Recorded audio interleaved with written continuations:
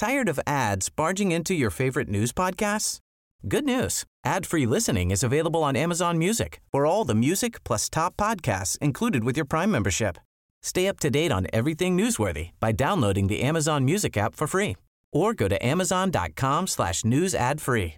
That's amazon.com/news ad free to catch up on the latest episodes without the ads. Life is made up of many gorgeous moments. Cherish them all, big and small, with Blue Nile. Whether it's for yourself or a loved one, Blue Nile's unrivaled selection of expertly crafted fine jewelry and statement pieces help make all your moments sparkle. Blue Nile's experts are on hand to guide you, and their diamond guarantee ensures you get the highest quality at the best price. Celebrate a life well lived in the most radiant way and save up to 30% at BlueNile.com. That's BlueNile.com. Traditionally, financial planning advice is either only for those who are already wealthy or salespeople calling themselves financial advisors who say they'll give you free financial advice but really just sell products to earn commissions. Fearless Finance takes a dramatic departure from either of those traditional models. Their entire business is built on making financial advice accessible and affordable because we know that financial literacy, stress reduction, and financial security are critical to overall well-being. I'm a little bit obsessed with Elizabeth, our Fearless Finance advisor. I've had an array of advisors in the past who answered questions like, should we be spending less on this, with evasive answers like, it depends on your priorities. Not Elizabeth. She answers with actually helpful guidelines. You're spending more than the average family of 5, or I'd like to see this increase by 6%. Thank you. This is Fearless Finance's mission, to make advice affordable and accessible. You meet with your planner virtually and they charge you by the hour. You only pay for the time you use down to a quarter hour. Their planners meet with you where you are on your financial journey, no judgment. Visit fearlessfinance.com today. You can chat with a planner for free to make sure it's a good fit, and you'll get $50 off your first planning meeting when you use the code PANTSUIT. That's fearlessfinance.com and use code PANTSUIT for $50 off your first planning meeting.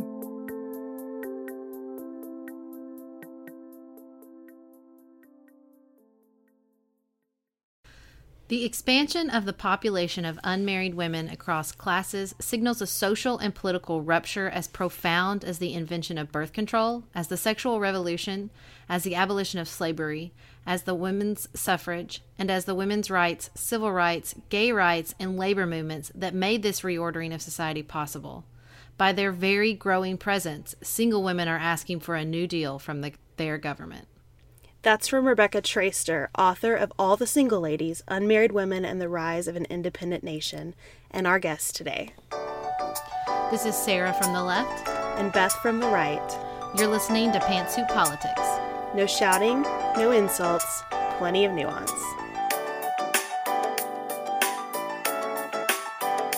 Welcome to another episode. We are so excited to have a very special guest on the show today. Before we get to our interview with Rebecca, we will be discussing the very disturbing violence at the recent Trump events.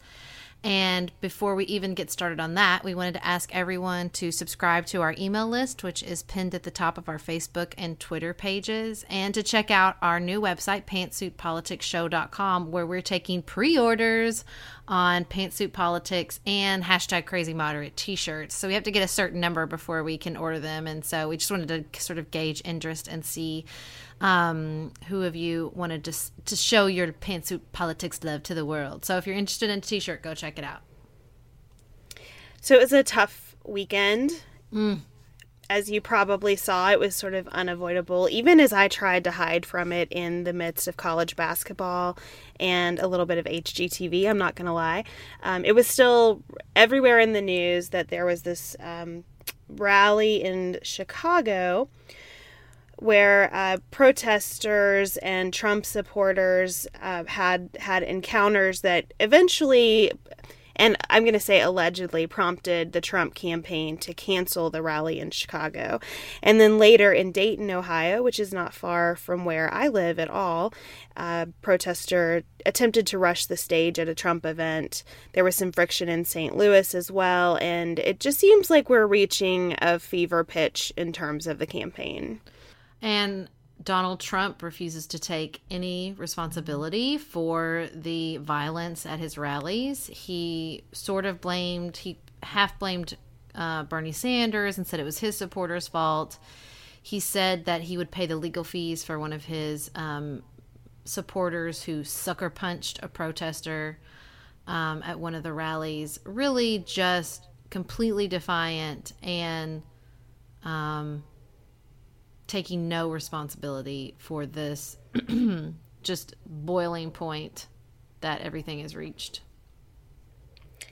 So I have trouble knowing how you even begin with someone who won't acknowledge the violence itself.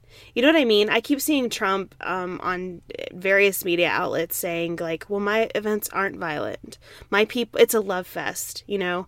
My people want peace. And that just seems like then they roll the tape of the actual events and it's just not true. And I don't know what you do with someone who won't acknowledge reality. Well, it's like we've all had those arguments with people where you're like, well, actually the studies say, well, you can make studies say whatever you want, and the sky is green and the grass is blue, and you just don't know how to respond with someone. It is so incredibly crazy making to try to argue with somebody like that. And I don't know, you know, this is neither, it is simultaneously disgusting and disheartening and not surprising. So many people have said that this is where this is leading, that his rhetoric will lead to actual physical repercussions and violence. And I don't think this is the end of it, is the most disturbing part.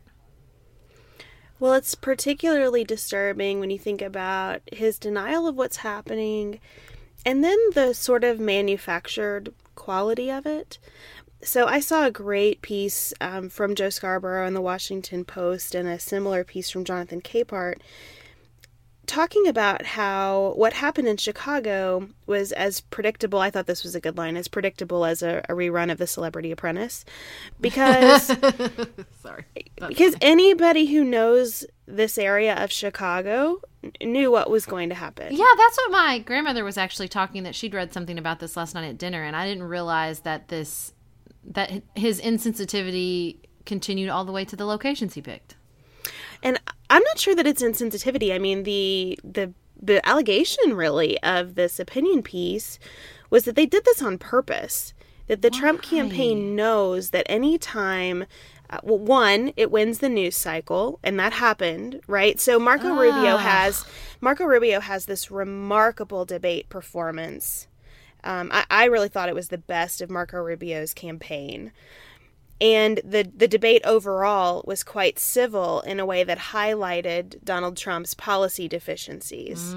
So right on the heels of that, they leak the Ben Carson endorsement, and they have the Ben Carson endorsement, and then they have this rally in this area of Chicago where you know there's going to be massive protests. They cancel the rally despite the Chicago Police Department saying, really, we've got it. We aren't worried about security here. I mean, it does kind of feel like this is just another publicity stunt. The disingenuousness of it all. And it just leaves me wondering, like, do you really want to lead? Is this what this is about? Because I've gone back and forth. I started thinking Donald Trump was, you know, just in it for the publicity, and this was sort of half of a joke. And then I came around to, okay, he's serious.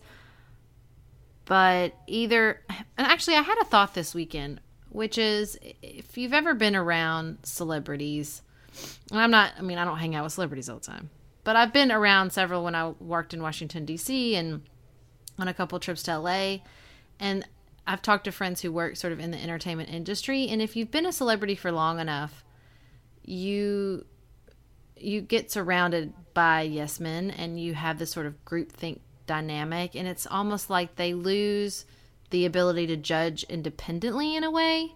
Mm-hmm. And I just wonder if that's what's happened to him, is he just has people telling him what he wants to hear.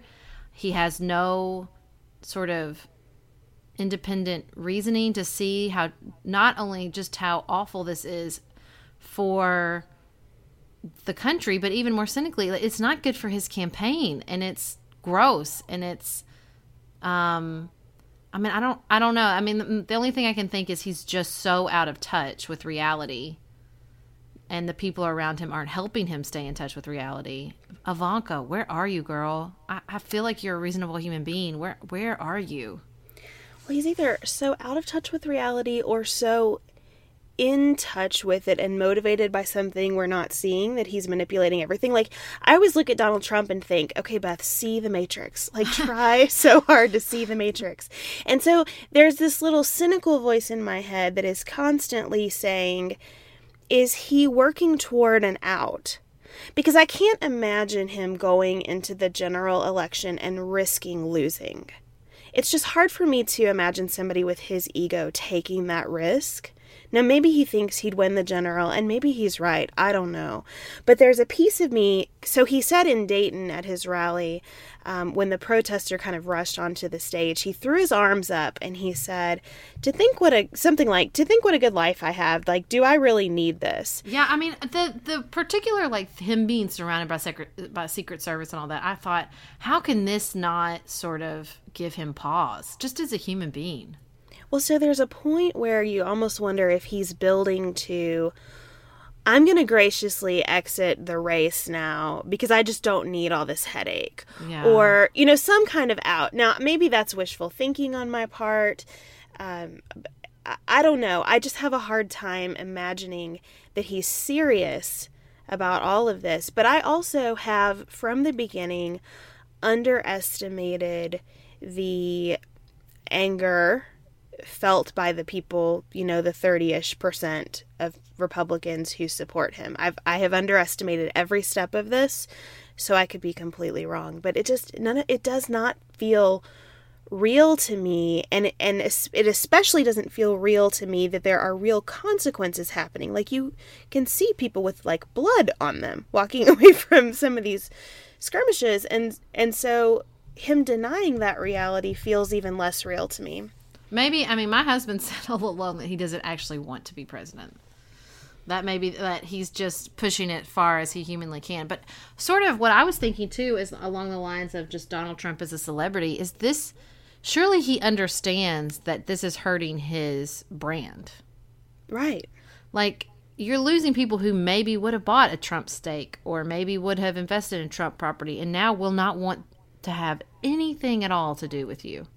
Now, maybe he's betting that he's gaining more true fans that he can exploit in some other manner. I don't know. I don't think he's that savvy of a businessman. Just because he's halfway decent at publicity doesn't mean he's actually good at business. I don't know. I think he's more than halfway decent at publicity, and I think he's pretty good at business, and I don't know what the calculus is in terms of, like, I have all the diehards but none of the moderates for votes or dollars spent on your stuff. I just don't know. It's just getting, well, I really related to Marco Rubio when he said to reporters this weekend, like, it's just getting harder every day. He looked he looked physically ill in that video clip that you posted of him saying, like, I don't know. Like, he looked like a man with a real internal struggle. Well, something he said that wasn't caught in that particular clip that I posted, and I don't know if it was the same press conference or not, but he's been talking about how if Donald Trump is the nominee, he'll define what it means to be a conservative for a very long time. Mm-hmm. And I think that is as troubling to him, because I think Marco Rubio, for a lot of his faults, has some pretty deeply held conservative principles. Some of them, like, way more conservative than mine. Right. But I think that he's genuine about those. I think he has some ambition. I think he has been too influenced by people running his campaign. We've talked about the kind of robotic moments, but I do think he believes a lot of what he says, and I think he is genuinely kind of conflicted by, like, do I support? I'm not going to be the nominee, most probably. I mean, it doesn't look like he's like 20 points down in Florida right now, which is hard to believe. He's telling people in Ohio to vote for Kasich. Wow. So I think he's at this reckoning moment where he's like, it's not going to be me. Can I even vote for this guy? Yeah. Can I vote? I'm a sitting United States senator. Can I vote for my own party? That is quite a dilemma. Yeah. Yeah. And I just don't know the answer to this, the nastiness and the violence. I don't know what the solution is. I don't know what it is either, and I know that it's not Friday, so we're not technically doing feedback, but I do want to mention, we've gotten a couple of messages that have this flavor of like, I just don't know if I'm going to vote in the primary. This election is just wearing me down. And I completely so first let us say, we feel you. Yes, indeed. I mean, let me tell you how many episodes of Fixer Upper I've watched just to watch something else. But I think that this is where, and I always believe in voting for, not against. But I am kind of coming around to this idea that I need to be passionate about the act of voting, even when I'm not passionate about a candidate. And particularly in this cycle, when I'm not passionate about a candidate, I need to be passionate about casting that vote. Because some of what Trump loves the numbers. And so the numbers, I think, need to start chipping away at Trump. You need more turnout on the Democratic side. You need more Democrats voting in this primary. I know that a lot of Democrats are kind of like, well, I don't love either, or I love both. Either of them would be great. Yeah. That's fine. You still need to come out, because part of Trump's shtick is like, look at these hundreds of thousands of people who've never voted before, who are registering Republican and voting for me. Like, other side needs to meet that challenge, right? And I just think this enthusiasm gap needs to be closed, and more Republicans, obviously, I think, need to get out. And even if you don't love all of your options, and even if your option is Trump, like, we just need people voting. Yeah, because that's the only way we get through this. Right. I think at a certain point, we're all voting for a different vision for America.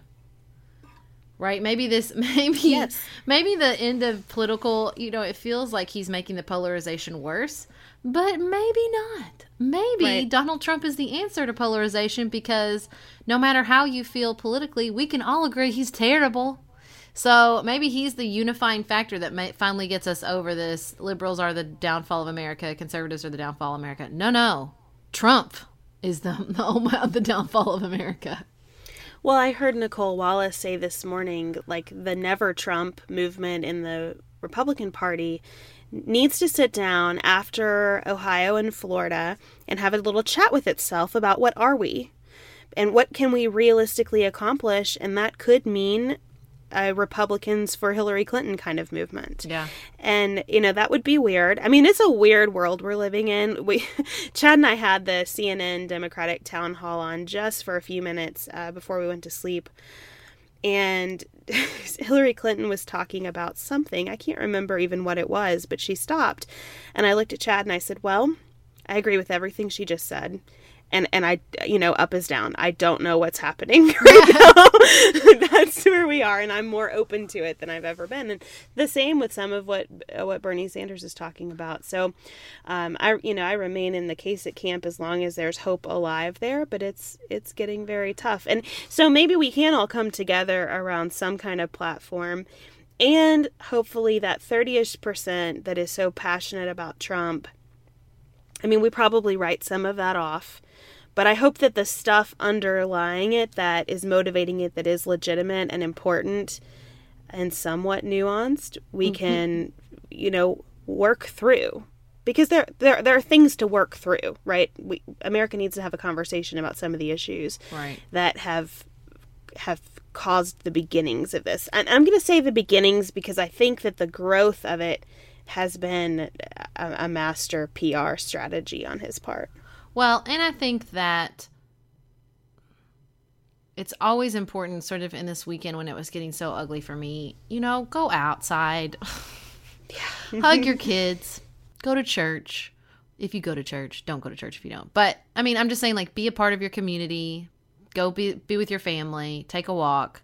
Remind yourself that we still, that is not the entirety of the American experience. That's not the entirety of my experience or your experience. Like, it's really important we can't all be consumed by the ugliness. Like, we have to remind ourselves that is not the entire story. Yeah, I think the biggest way to counteract the Trump message is to say, America's already great. Mm-hmm. Yep.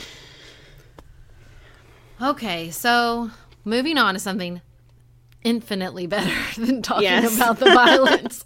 Donald Trump. Next up will be our interview with Rebecca Traister, the author of All the Single Ladies, and we couldn't be more excited. Ready to pop the question? The jewelers at BlueNile.com have got sparkle down to a science with beautiful lab-grown diamonds worthy of your most brilliant moments. Their lab-grown diamonds are independently graded and guaranteed identical to natural diamonds, and they're ready to ship to your door. Go to BlueNile.com and use promo code LISTEN to get $50 off your purchase of $500 or more. That's code LISTEN at BlueNile.com for $50 off. BlueNile.com, code LISTEN.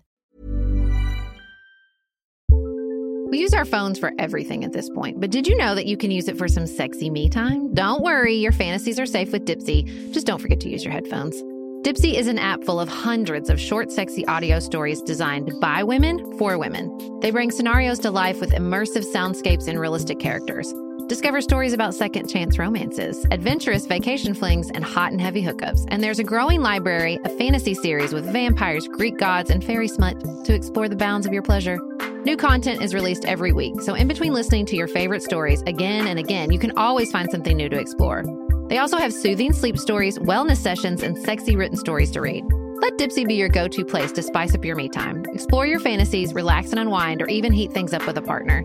For listeners of the show, Dipsy is offering an extended 30-day free trial when you go to dipsystories.com/pantsuit. That's 30 days of full access for free when you go to dipseastories.com/pantsuit. dipsystories.com/pantsuit.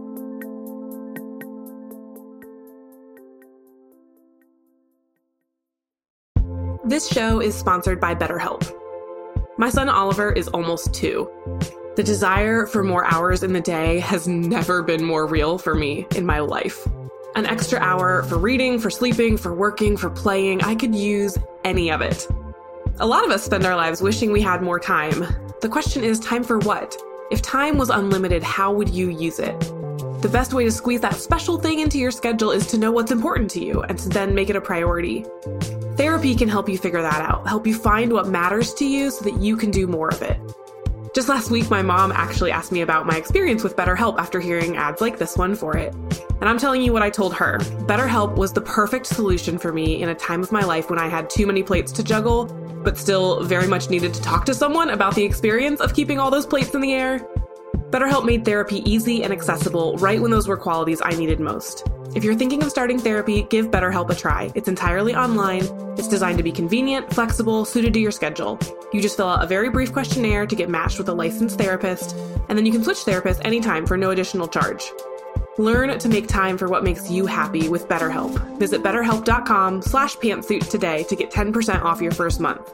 That's BetterHelp, HELP.com/pantsuit.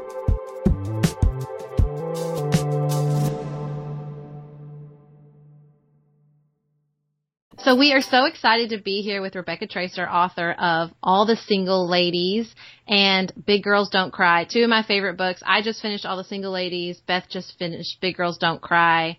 We're just going to dive right in with All the Single Ladies, because that's your new book just out. Great. Tell us a little bit about where the idea for the book came from and why you decided to write about the rise of the independent nation. Well, I was very interested in, it actually came to me in the months before I myself got married in my early 30s. And I wasn't feeling at all ambivalent about getting married. I was very excited to be marrying the man I was marrying. But I was also acutely aware of the fact that I'd had this, sort of full life. It wasn't the beginning of my adulthood as it had been for my mother, who married at 21. She went on to have a career. She was an English professor, got a PhD.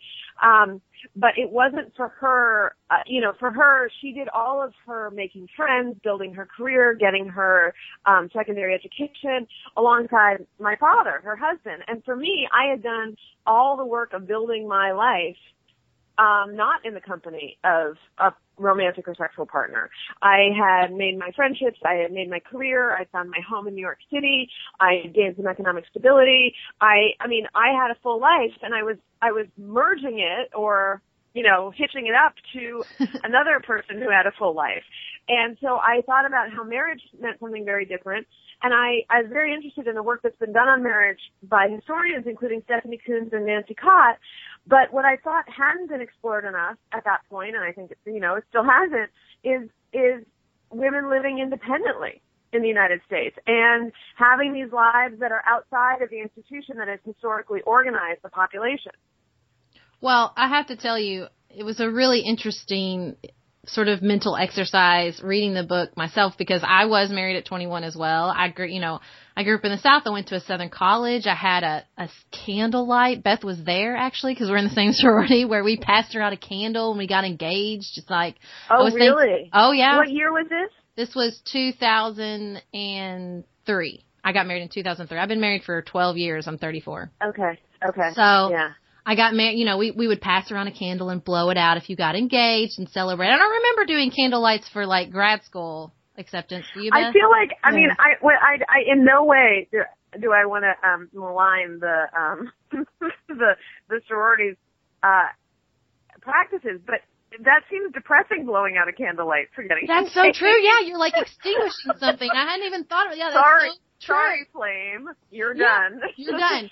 So yeah, I did that. I got married really young. And then, oh my gosh, when you quote Judy Blume as saying her college degree hangs over her laundry machine, my law degree is literally over my washing machine. Now that might say something for the end of the love affair with the law profession more than anything else that I have. But right.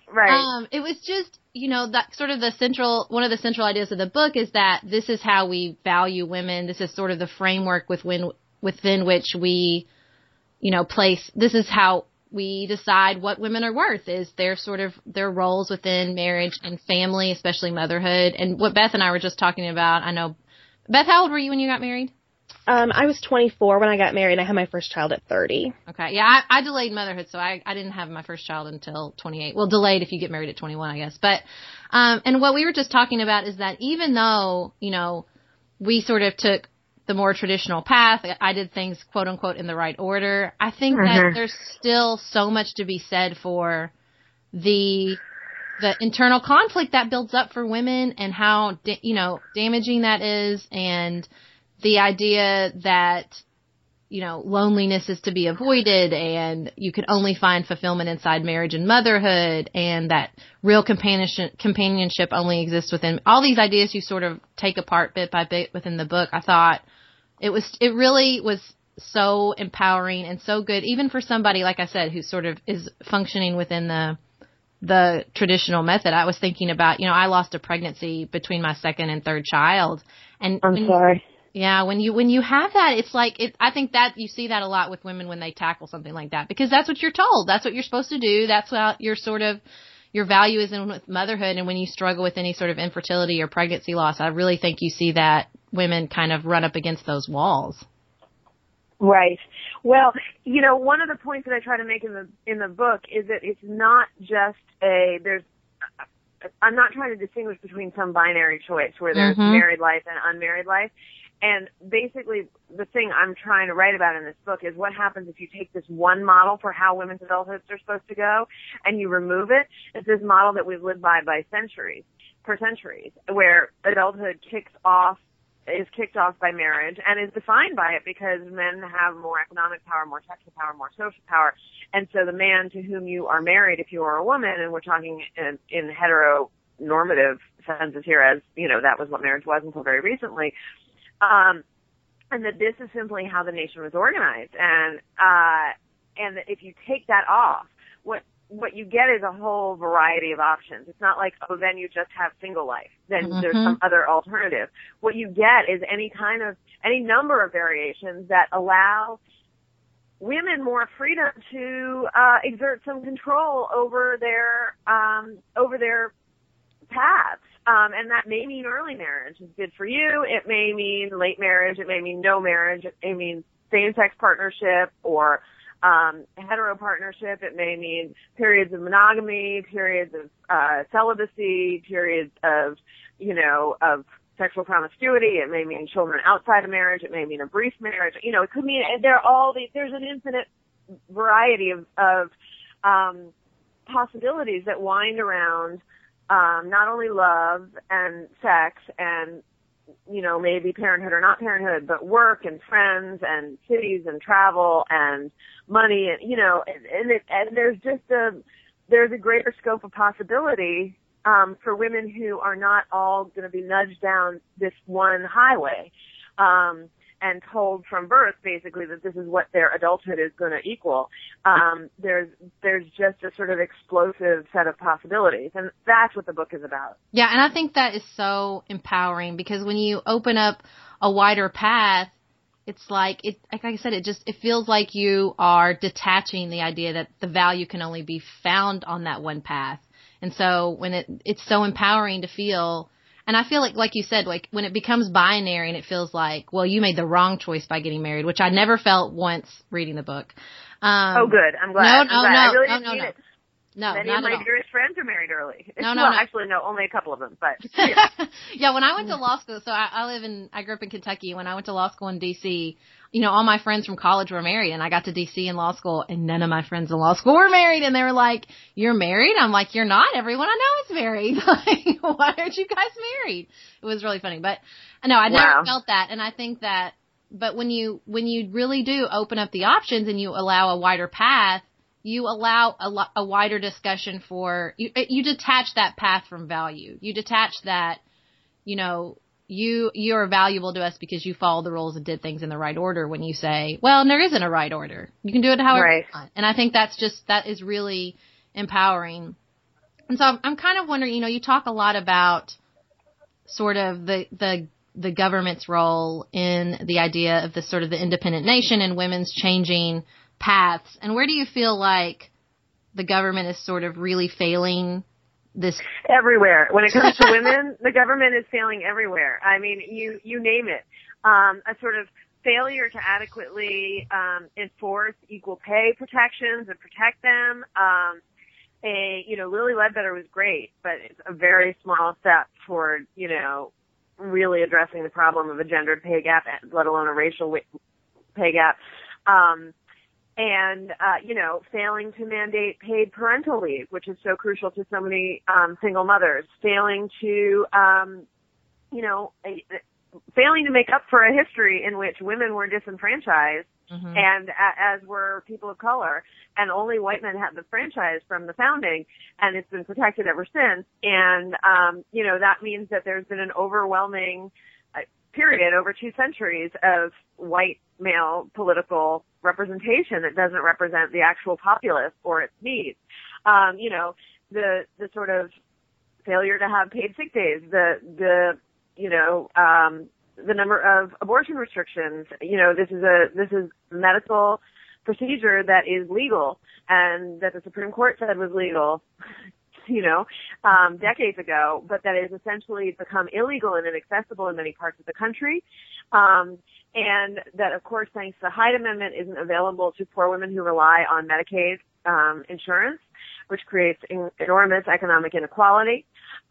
This sort of, the kind of tax breaks that accrue to married people, the way in which historically married, particularly white married Americans, have benefited from certain government boosts in terms of, subsidized housing. The government needs to provide better early education and child care for kids. All these things that basically, the government is built, and our public and economic and social policies are built around the idea that Americans live in these hetero-partnered units in which there's somebody out there earning.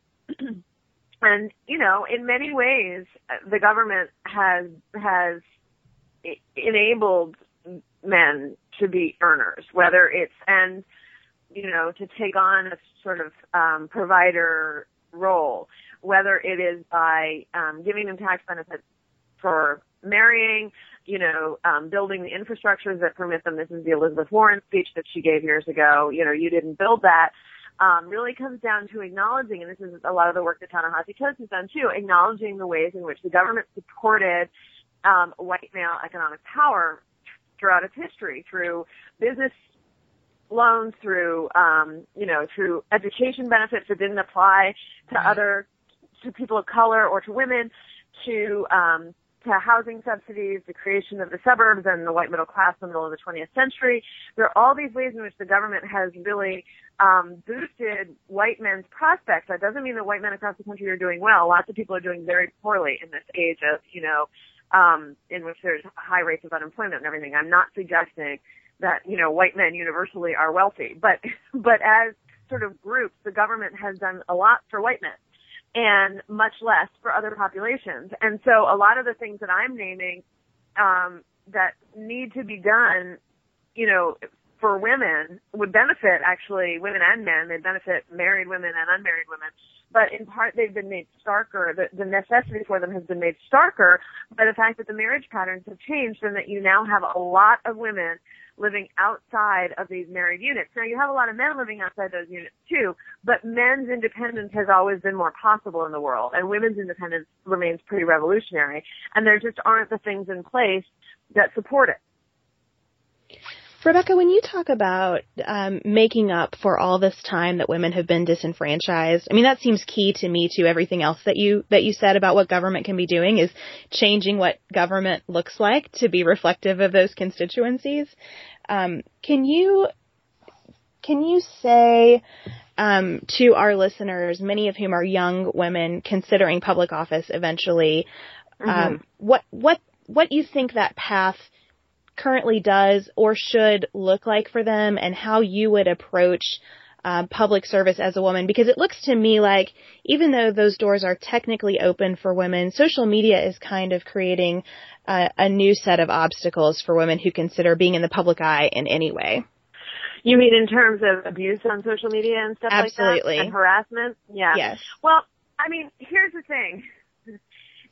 It's pretty hard. This is one of the challenges. It's very interesting. There have been periods of my career as a reporter where I've asked, women in politics, how did you get into politics and what made you run? And it's very interesting because so many people had to be asked over and over and over again. And of course, that's what a lot of organizations find, that you have to ask the woman over and over again. You have to tell her again and again, you'd be great, you'd be great, you'd be great, you should run, she should run, we nominate, all this. There are all kinds of programs trying to get women into politics.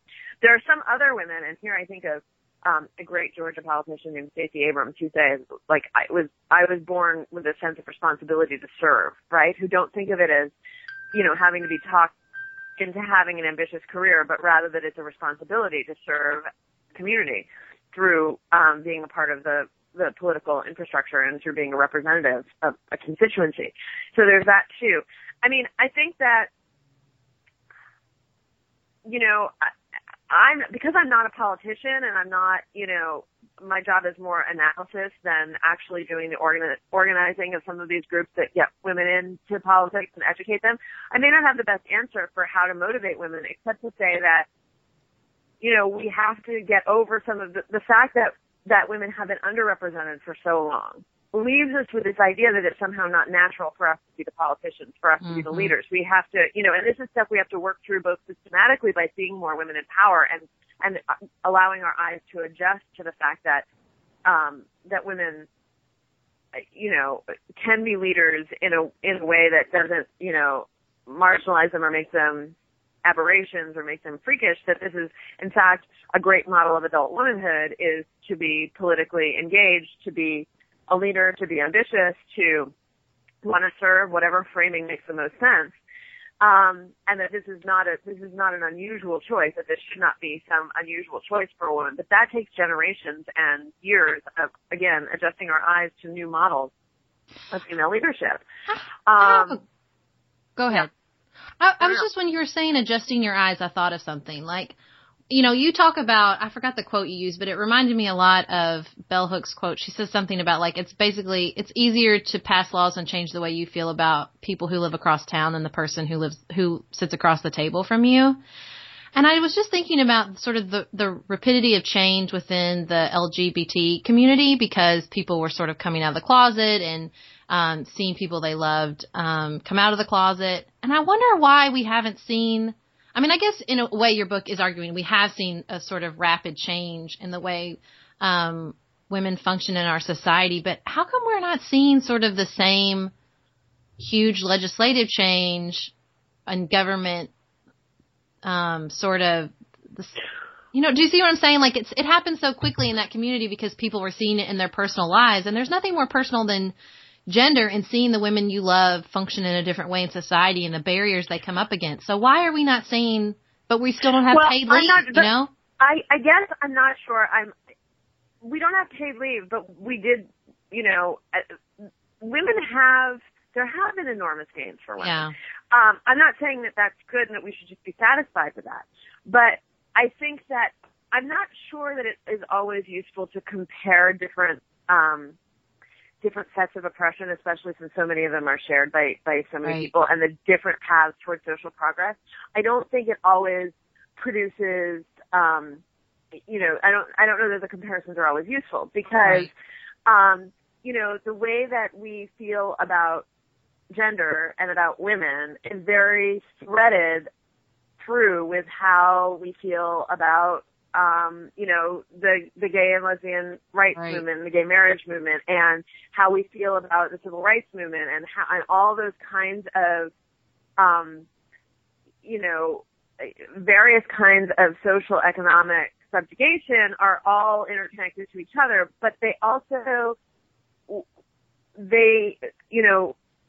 people play different kinds of roles in other people's lives, and one of the things that when you cite that Bell Hooks line about it's, easier to change people's, it's harder to change the way you feel, easier to change the way you feel about the people across the street.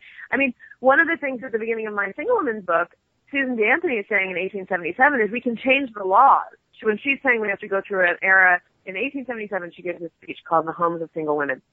And she predicts that in the future we'll go through an epoch in which women and men stop marrying each other. And the reason she says that is she says, we can change the laws to be on the side of gender equality, but we can't change the attitudes of the men and women who are used to living with each other in these kinds of configurations and, have it in their heads that these are the gender splits. And we actually have to separate them and not have them live together to repeat these gender inequities. And she actually also makes a comparison to race. And she says, just as when just because, the slaves were freed doesn't mean that it changed racist attitudes in people's heads.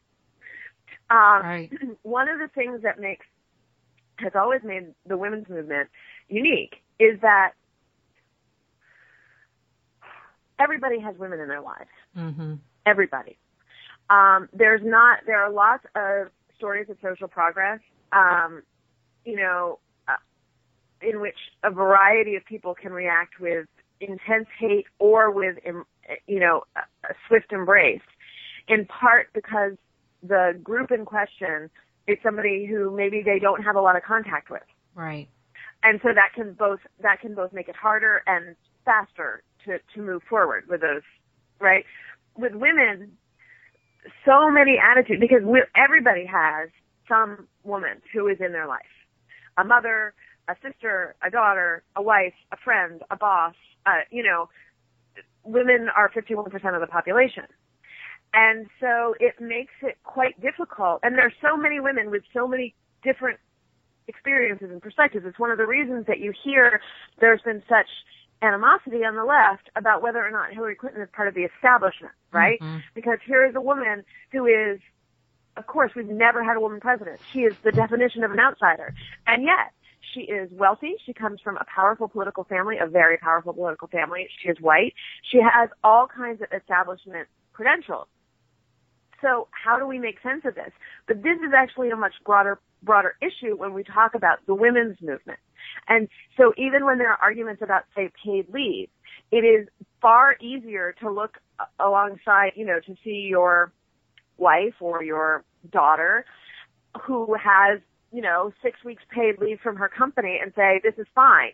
There are so many different experiences of what it means to be a woman, about what advantages and disadvantages different women enjoy or suffer from depending on their circumstances. There are so many competing perspectives and experiences that it's very hard to absorb the notion of women as a class in many instances, which can make it much more complicated to advance the cause of women's liberation and equality. Does that make sense? Absolutely. I'm not giving an excuse as to why this is the case, but it's one of the reasons that it's challenging to talk about women's advancement. And there have been, the legalization of contraception, both for married couples and then later with Seth B. Barrett, for single people, the legalization of abortion. There have been,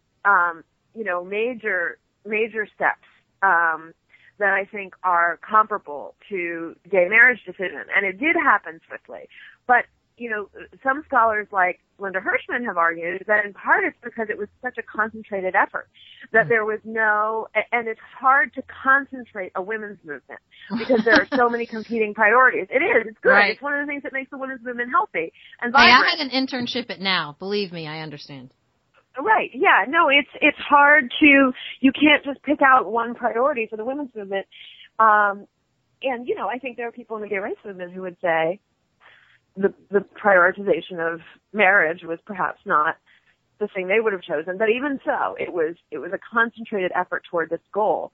And it's much harder to get women to concentrate on a single goal. Well, and I thought one of the most profound moments for me when I was I read Big Girls Don't Cry after the election, so several years ago, but I will never forget the part about how it was sort of this confluence of events of when you had Hillary and Sarah Palin talk about the diversity of women, diversity of perspectives, but and that there was this confluence of Katie Couric being there, and she could ask questions and not seem like a jerk with Sarah Palin, and that you had Tina Fey and Amy Poehler being the first female SNL writer, and that they could illustrate sort of the sexism, the different types of sexism directed at Hillary and Sarah in such an enlightening way, in such an illuminating way. And I thought, like, yeah, the answer isn't like we need this one female perspective. We just need more female perspectives of all kinds. That's what's going to be, and they happening at the same time and in these really great ways that they all kind of came together and allowed things to happen and allowed viewpoints to come across that wouldn't have otherwise. Right. Right. I thought that I talk about that part of the book at least once a month. I'm like, well, there's this really great book, and she talks about how they were there and they were there, and that's why that was so important and everything. Rebecca, that's funny. That's interesting. Yeah. When you think about where the government is failing single women, you know, we've kind of gone through those possibilities. I'm wondering if there are things that you think the private sector could do without government that would be uniquely empowering for single women, and if that's even possible.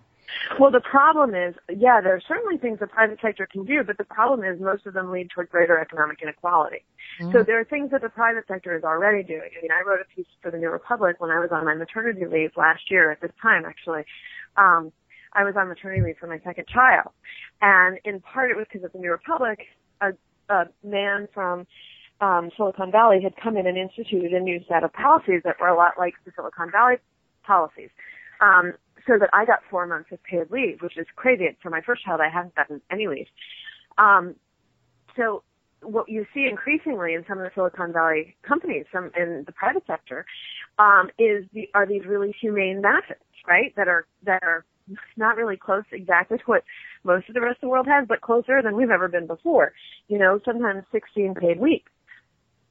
And compared to the 0 paid hours that we are guaranteed in this country, this is a massive revolution. And I have benefited from this myself. You know, many women benefit from it. There are other things, you know, you've probably seen all the, paid companies that are willing to subsidize egg freezing and reproductive intervention, all these kinds of things that I think that I wish we had a universal health care system, and I wish that it paid for reproductive intervention, and and that all those technologies were available to women across the economic spectrum. So those things are wonderful. I applaud Google and Facebook, and I know that there's a lot of critique about, they're just trying to lure. Well, okay, yeah, they're trying to lure women by providing benefits that make sense for women's lives. It is a case of the private sector sort of acknowledging these changed circumstances for women much more swiftly than the government has. So on the one hand, I applaud it. Great. I think it's terrific. I would like to see more companies adopt these kinds of policies of paid leave, of generous paid sick days, of higher minimum wages. You've seen some of that actually happening. I believe Facebook raised wages and also for companies they contracted with. So you've seen some of these steps forward by private companies. That's terrific on the one level, except it just creates this wider chasm because it's not federally mandated. You have people, and because a lot of these companies that are doing this are high-end companies where already privileged and, expensively educated people are employed. you're seeing an accrual of privilege and benefits and support going to people on the top end of the economic spectrum, and which is only widening the chasm of possibility between them and those who do not benefit from these kinds of private. That's why we need federally mandated programs, so that everybody can benefit. That's really, it's like, it's as if, what if Social Security had, like it only applied to people who worked in the tech industry? Yeah. Right? No, seriously, that's what it's like. That's right. what it's like. No, Social Security has now been around for so long, and when it was implemented, it didn't apply to agricultural or domestic workers, and so left out enormous numbers of people of color. And when the California sick day legislation passed a couple of years ago, it's left out home health aides, which is predominantly female field and many of them women of color. So there are these gaps even when you have state intervention that need to be plugged. But basically it's sort of the same thing as if we've just left Social Security, which we now take for granted, and of course we're not in any position to take it for granted for much longer. But if we just left Social Security to the private sector, and so people who worked in, great law firms or in Silicon Valley got Social Security, but the rest of the country didn't. That's really that would seem pretty stark, right? Right. No, right. And I think, Beth and I were talking about this earlier, that part of the problem seems to be that underlying all of this is I was listening to a really interesting Freakonomics about the pay gap and this sort of what you're talking about, this growing gap between those who have access to resources and those who don't.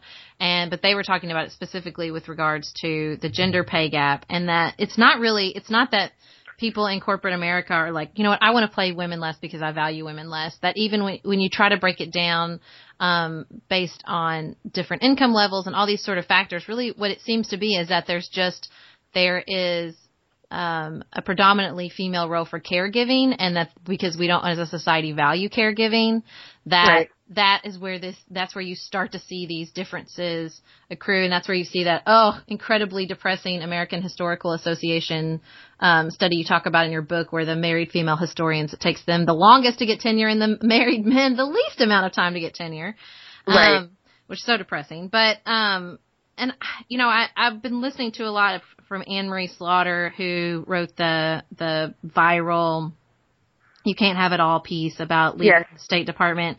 And I really think that sort of the new discussion, which really fascinates me, particularly as the mother of 3 boys, is that and kind of changing this caregiving paradigm, or in the changing gender paradigms, we've opened up a lot of the world to girls, and we've said, we push girls, through Title IX, and you can play sports and you can do these things, and that's okay. But what we haven't done is the equivalent for boys, which is make it okay for boys to be caregivers and to have these sort of traditionally, they're still undervalued. Do you want a bra that's sexy or a bra that's comfortable? Traditionally, the advice would be pick one. But thanks to Third Love, you can have both. Third Love was started to take all the frustration, out of bra shopping. That's why they make solutions for every bra problem, aka Braplum. Their bras make it easy to bring back perkiness you haven't seen since high school, get smoothing, where, and have straps that actually stay put. Designed at their headquarters in San Francisco and made from premium materials, they put every style through hours of wear testing on real women, including themselves, before it's given the stamp of boob approval. Comfort and support are guaranteed. Plus, whether you're a AA or an H cup, their virtual fitting room will help you find your perfect fit fast. They even invented half cups. No more feeling stuck between 2 cup sizes that don't fit. It's time to get your braplums solved.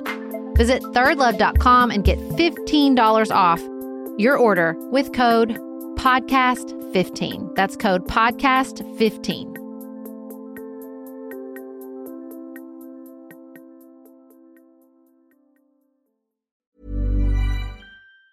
Tired of ads barging into your favorite news podcasts? Good news. Ad-free listening is available on Amazon Music for all the music plus top podcasts included with your Prime membership.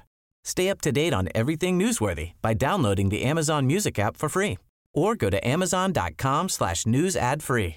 That's amazon.com/news ad free to catch up on the latest episodes without the ads. Don't you love an extra $100 in your pocket? Have a TurboTax expert file your taxes for you by March 31st to get $100 back instantly. Because no matter what moves you made last year, TurboTax makes them count. That means getting $100 back and 100% accurate taxes, only from Intuit TurboTax. Must file by 3/31. Credit only applicable to federal filing fees with TurboTax full service. Offer can be modified or terminated at any time.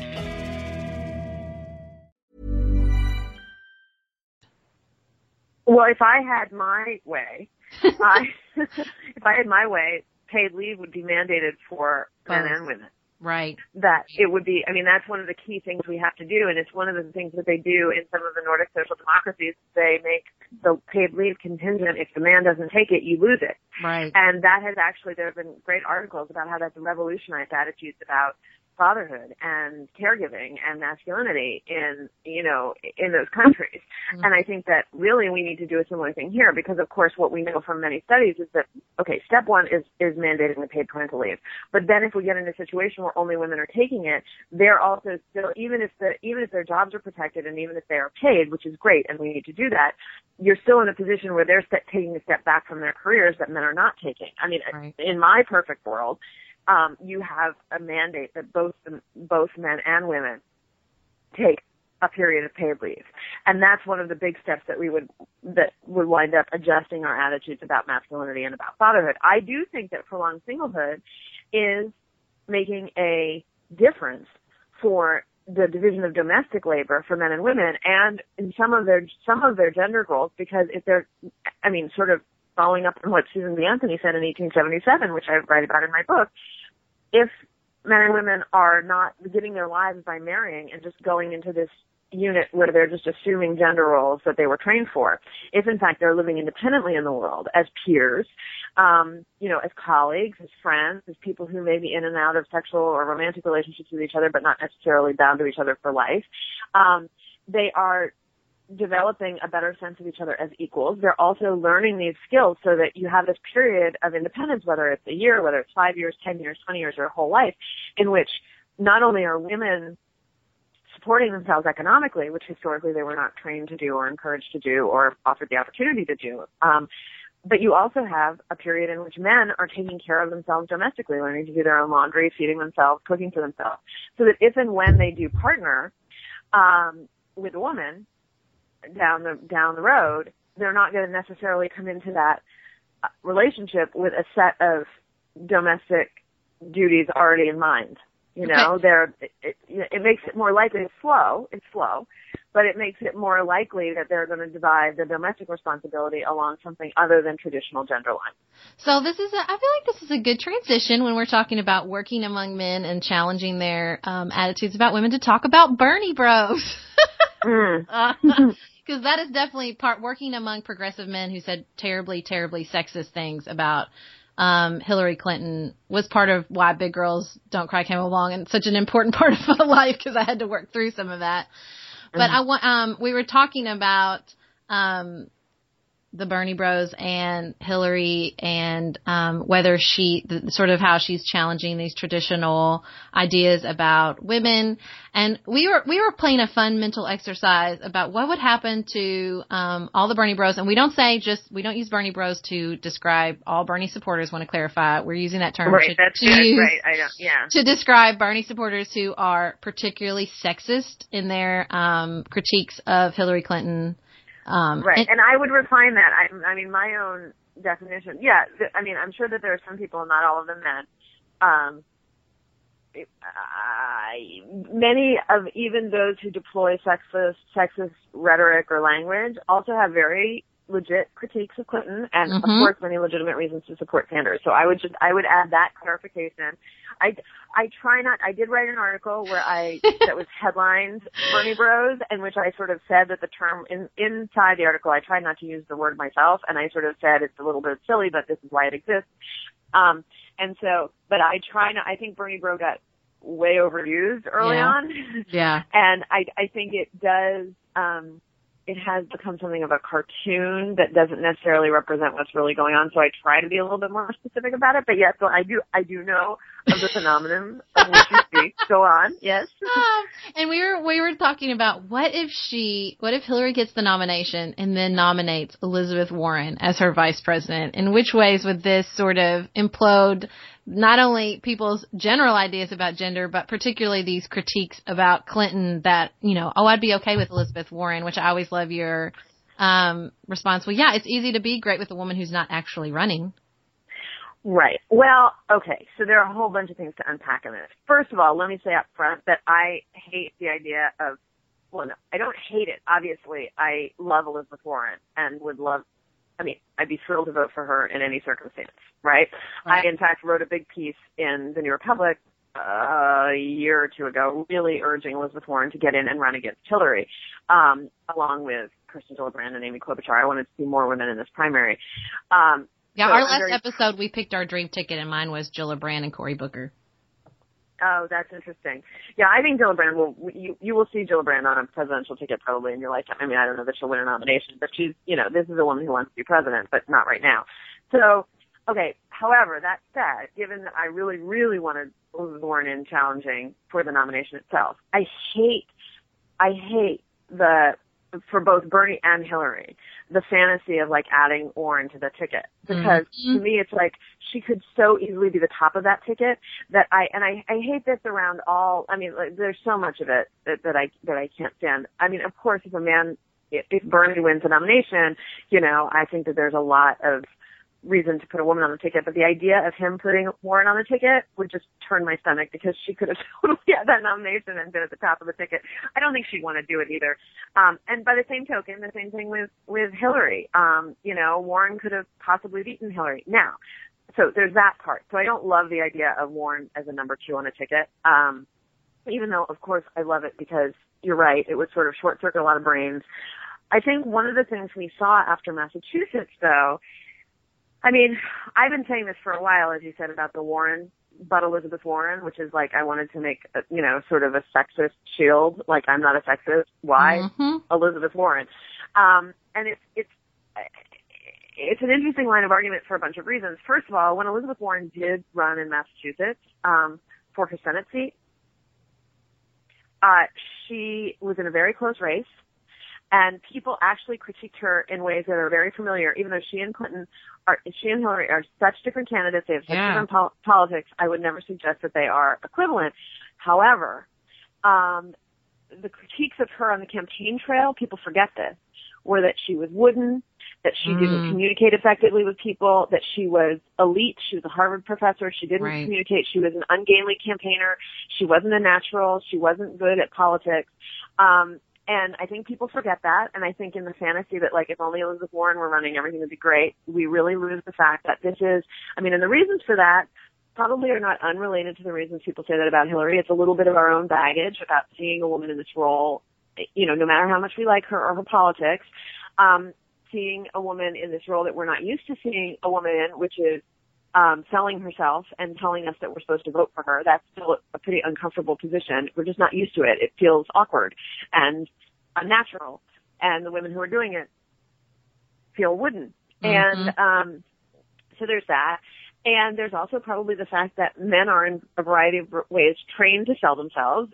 Not all of them, but there's a whole group of men who, many of whom become politicians, who sort of grew up being encouraged to tell people that they were wonderful and that you should vote for them. And probably women still aren't socialized that way to be up there on a stump saying, I'm the best person for the job, vote for me, I want to have this powerful position. There are all kinds of reasons that we could say, that we could be used to explain Warren and Clinton, the critique of both of them, that they're not naturals on the campaign trail. Also, just, maybe they're not naturals on the campaign trail. I actually liked it when she said that the other day, when she just basically said, I'm not as good a politician as my husband. And she was just I'm not a natural. She said that herself the other day. Yeah, well, it's true. She's not. And you can sort of reach for these things, as I'm doing, and for some insight as to why, but in the end, it doesn't exactly matter if they're not naturals on the campaign trail. The second thing is I think Warren would have, had she run for the nomination, and again, I'm of the belief that she could have taken it probably from both of these two. However, I think it's a fantasy to say that everybody would have lined up behind her, because I think that her gaps on foreign policy would have been much more apparent than they are for Bernie. Bernie also has big gaps on foreign policy, but he has gotten away with it in a way that I find it highly improbable that Elizabeth Warren from Massachusetts would have gotten away with it. And then there's the other thing, which is that, Warren doesn't really want to be president. I mean, I don't know. This is not based on insight. This is based on my sense. She doesn't strike me as a person who wants to be president. I think she's aware of the power that she has in the Senate. She can do a lot more in many ways from the Senate than she can do as president. I don't think she has the fire for it. I think she's obviously a very ambitious person with big goals that she's pursuing, and I admire her so much. I don't think her particular goals include being president of the United States. That is part of what makes her so much more palatable, because it is still more comfortable, and I do think this is gendered, because we have had hundreds of years of dudes who have wanted to be president, and that powers their way toward the presidency. And here we have a woman right now in Hillary who also really wants to be president, and it is totally distasteful. Even to those of us who defend her, it's I know, she has strategized, she's contorted herself, she's done all kinds of things that generations of men have done before her, to get to a position where she can be viable for the presidency, and she's probably done more contortions and more intense strategizing because she's so anomalous in this field. And so, but it's one of the things that makes her so distasteful to us. And because Warren isn't motivated by a desire to be president, she hasn't done that kind of contorting, and that makes her a much more palatable figure. But by the same token, she doesn't want to be president. Right. So it's kind of a disqualifying quality. The other thing I would say is I think we already have our evidence to some degree for exactly how far the admiration for Elizabeth Warren extends. Oh yeah, that's so true. Right. Because when she didn't endorse Bernie, and certainly not all Bernie supporters and not all Hillary critics went after her, but there was a very vocal segment of Bernie supporters who really went after her in an intense way after she didn't endorse Bernie in Massachusetts. And it was interesting to me because a lot of these are the same people who are saying, oh no, I trust Elizabeth Warren. I would do what, I love Elizabeth Warren. I definitely am not sexist because I would trust Elizabeth Warren. And all Elizabeth Warren did was not endorse a candidate. She didn't endorse the opponent. Right. All she did was not endorse Bernie. And there are any number of I was thrilled that she didn't endorse either of them. Right. I would have been, because she has so much power, and I think it's a brilliant use of her power. It's to withhold. And, and I think she made a very smart decision. But a certain segment of a Bernie supporting population, probably people who would have said, of course, I'm not sexist, I love Elizabeth Warren, were very ready to go after her as basically traitorous and, for qualities that I think mark the way they sometimes talk about Hillary Clinton, that you're a fake, you're not, the things that people were saying about her, you're a phony, you're not a real progressive, you don't care, you're just in it for power, you're just, all these things were said about Elizabeth Warren, and it was very interesting to me. It was I guess you don't, I guess you don't totally trust your judgment. Exactly. Well, I think what's interesting about the thought exercise of two women on the ticket, even if you remove Elizabeth Warren, but maybe a Gillibrand or someone else, and I'm a Republican. I don't have any particular attachment to Hillary Clinton other than I think what she's done is so powerful. And when I think about her as Secretary of State and her enormous popularity in that role, that's a big deal. That's a very male position in traditional framing, right? But there's although it has been the thing that has belonged to women for the past 3 years. Yeah. Before it was Hillary, it was Condoleezza Rice, and before that it was Madeleine Albright. So it's actually weirdly the position that has, in recent memory, been the one that it's been okay to feminize. But yes, you're right. She was very strong Secretary of State. Well, I think all three of them were, strong figures in their own rights. But there's always this check of the male president on them. And I think that in some ways, maybe people who are uncomfortable with the female president will see a male vice president as sort of still that sort of balance of things. I would almost love to see her just go at it and say, no, we don't talk about two men on the ticket as a big deal, so let's have a ticket with two women. I would really love to see that. It's interesting. The person who's been pushing her on that is Rachel Maddow. I've seen Rachel Maddow ask her about it several times, and I think Rachel Maddow particularly wants to see her nominate Claire McCaskill, which is interesting. Rachel Maddow loves Claire McCaskill. And I've seen her asked about that several times. So she's also on the thing. I mean, I think it's unlikely, but I would love it. I'd be thrilled. It's like Ruth Bader Ginsburg saying how many women should be on the Supreme Court? 9. Why? Why are we talking about this? There should be 9. So I thought Beth and I were talking about this before you came on, that she feels like, well, I'll let you say how you feel about how she's interviewed, Beth. I won't speak for you. Oh, about Rebecca. Yeah. So I love it when you're on television, Rebecca. I just think your work is really important. And I feel like whenever you're interviewed, it's sort of with this lens. And I hope that we're not doing this today, but this lens of like the particular things that you've written your books about. And I know there's a media reality to that, but I just wonder if you feel that your voice is fully heard when you do media appearances, and if you think that there are any kind of larger implications to take from how women on panels generally are used in especially like the Sunday shows. Well, we were laughing too because we were talking about the SNL feminist anthem, and like, if you're the feminist author, do you ever feel like, oh God, I don't want to like be in the box about this and have to speak to the quote unquote feminist point of view? Well, I don't ever mind doing that because that's my job and it's my chosen job. Like I don't view it as a box because I agree that's true. And I know many of my colleagues who feel that way. For me, being the feminist perspective isn't a limiting thing, right? Because I actually I feel like my feminist perspective extends in many directions. For me, I don't mind offering my feminist perspective because my feminist perspective sort of is just the lens through which I view the world. So I don't have to be talking about a woman candidate. I can be talking about Bernie Sanders and Donald Trump. And I am still comfortable offering the feminist perspective on them. I'm comfortable offering a feminist perspective on television, on movies, on culture, on books. You know, this is okay. But, do I think, you know, there's some media that is great about, you know, taking women's voices seriously. I mean, you know, one of the places where I've had great experiences has been on MSNBC, significantly on Melissa Harris Perry's show, which has Melissa Harris Perry and MSNBC have recently parted ways. And that's we were bemoaning that in our last episode. We're just devastated. Yeah, it's a tragedy because that show was a show that put women's voices and voices of color front and center.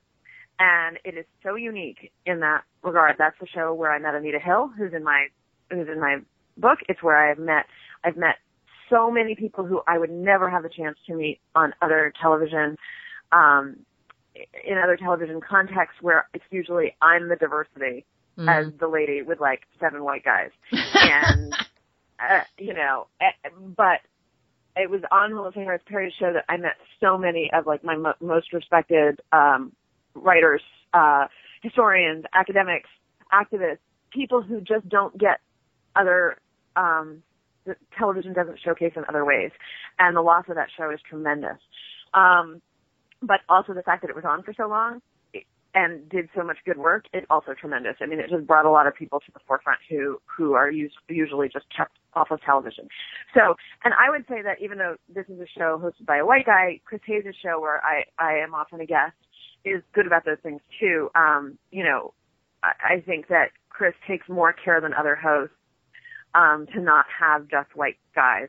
And I have always felt that as a guest on his show that my perspective is equally valued. Now, does that mean every time I go on television, I mean, you know, that's my experience? No. I certainly am sometimes made acutely aware of the fact that I'm the girl. And in fact, I'm not going to say where this was, but I have had experiences on television where, you know, somebody has had to pass a note partway through a panel discussion to remind one of the hosts to ask me a question, you know? Oh my God. So, yeah, it's not always smooth sailing. Well, let me say this before we run out of time, and because we could ask you questions and don't need somebody to pass us a note. I will say, to your point about the women's voices, the most beautiful part of your book for me was you did such an incredible job of illustrating all these you talked to so many different women from so many different perspectives, did just a truly wonderful job of illustrating their different journeys. I felt like I was friends with them. I'm really rooting for Sarah. I hope she's doing good. She's doing great. Good. And Frances Kissling, who I knew about, but like, what a radical, rocking, just challenging me on every page. I just thought you did, as you're praising other people, let me praise you for doing that in your book. It wasn't just, this walk through studies in history, which were fascinating, but I thought the way that you interviewed women of all different life experiences and diversity, it was really, really, really wonderful. Thank you so much. Thank you. It's such a privilege to talk with you, Rebecca. Thank you so much for taking the time. Thank you so much. I appreciate it.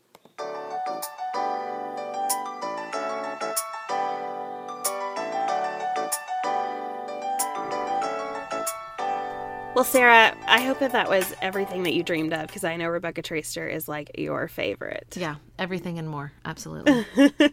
So we thought in the heels, because again, we're all feeling a little bit worn down by this political season, that we would talk about some things that we're enjoying or looking forward to right now. Sarah, do you want to start? Yes, I am enjoying Togetherness, which is a show on HBO. It's in its second season. I don't know why I'm just now watching it. I mean, it's totally my key demo. Like, it's a couple. They have young kids. His best friend loses his job and moves in. Her sister decides to move to LA and move in. And so it's like this very family, yupster sort of situation, which is basically my life. But it's the Duplass brothers, who I'm a big fan of. It's really well written, and it's really sweet and hilarious. And I am enjoying it so much, and I am looking forward to binge watching the first 2 seasons as soon as my husband is caught up with me. It's really fun. I'm also just generally, even though I just said I want to stay inside and watch TV, I'm also just really enjoying spring, which is starting to sprung around Paducah, and it's my favorite time of year in my hometown. It's so beautiful everywhere you go. So it's a nice contrast to some of the ugliness we were discussing earlier.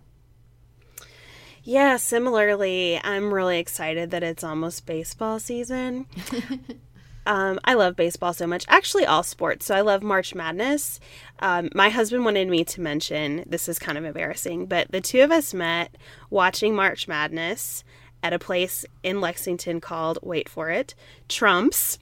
And so that is our couple origin story. But then later, our first official date was at a Reds game.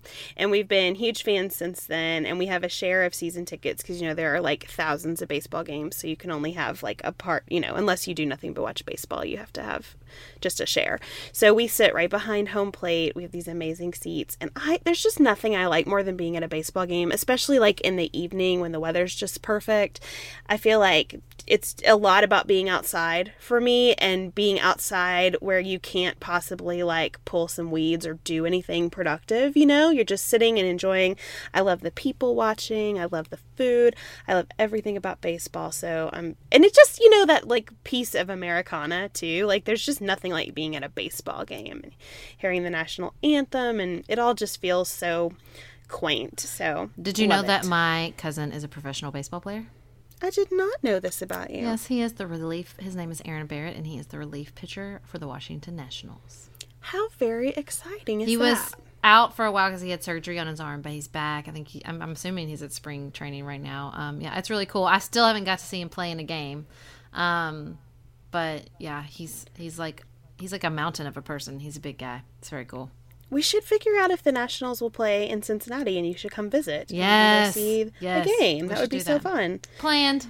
Because, fun fact, we've not been in the same room together, since, 11 years, 12 years? Yeah. Something like that. Good, fun insight for our listeners to know. That's right. We haven't actually seen each other's faces in a very, very long time. Yeah, so a little behind the scenes of Pantsuit Politics there. It's going to be a tough season for Reds fans. I'm not going to lie. I do not expect. But that's the thing about baseball for me. Like, I can enjoy the process without being attached to the outcome. And thank God, because I like baseball. That's what games, being a Reds fan is. But I'm not going to be like sitting down and watching baseball on the TV. But I like going to baseball games. But as far as, I don't like sports. It's just the reality of the situation. It's just not my thing. You know what's interesting? Like, I used to be that way too, and the more I, like, the older I get, the more I like sports. I can't figure out what this is in me, but I feel like I'm starting to identify with how men use sports to escape a little bit. So, like, at work, when something is really bothering me, like, I go find my friends who are big college basketball fans and just chat about that for a minute. And I'm like, I feel better. I have sort of taken my brain somewhere else, and it's good. Okay, that makes sense. I feel that. Yeah. Okay, I dig it. Well, thank you for joining us for another episode of Pantsuit Politics, whether you're a sports fan or not. Again, a huge thank you to Beth's sister and her partner for our new music. A thank you to our husbands. And we should add that now Chad, Beth's husband, is producing some of the podcasts. So it's a real team effort at this point. We got to get our kids involved somehow. That's true. And as always, if you could rank and review us on iTunes, it helps other people find Pantsuit Politics. Thanks, everybody. Keep it nuanced, y'all.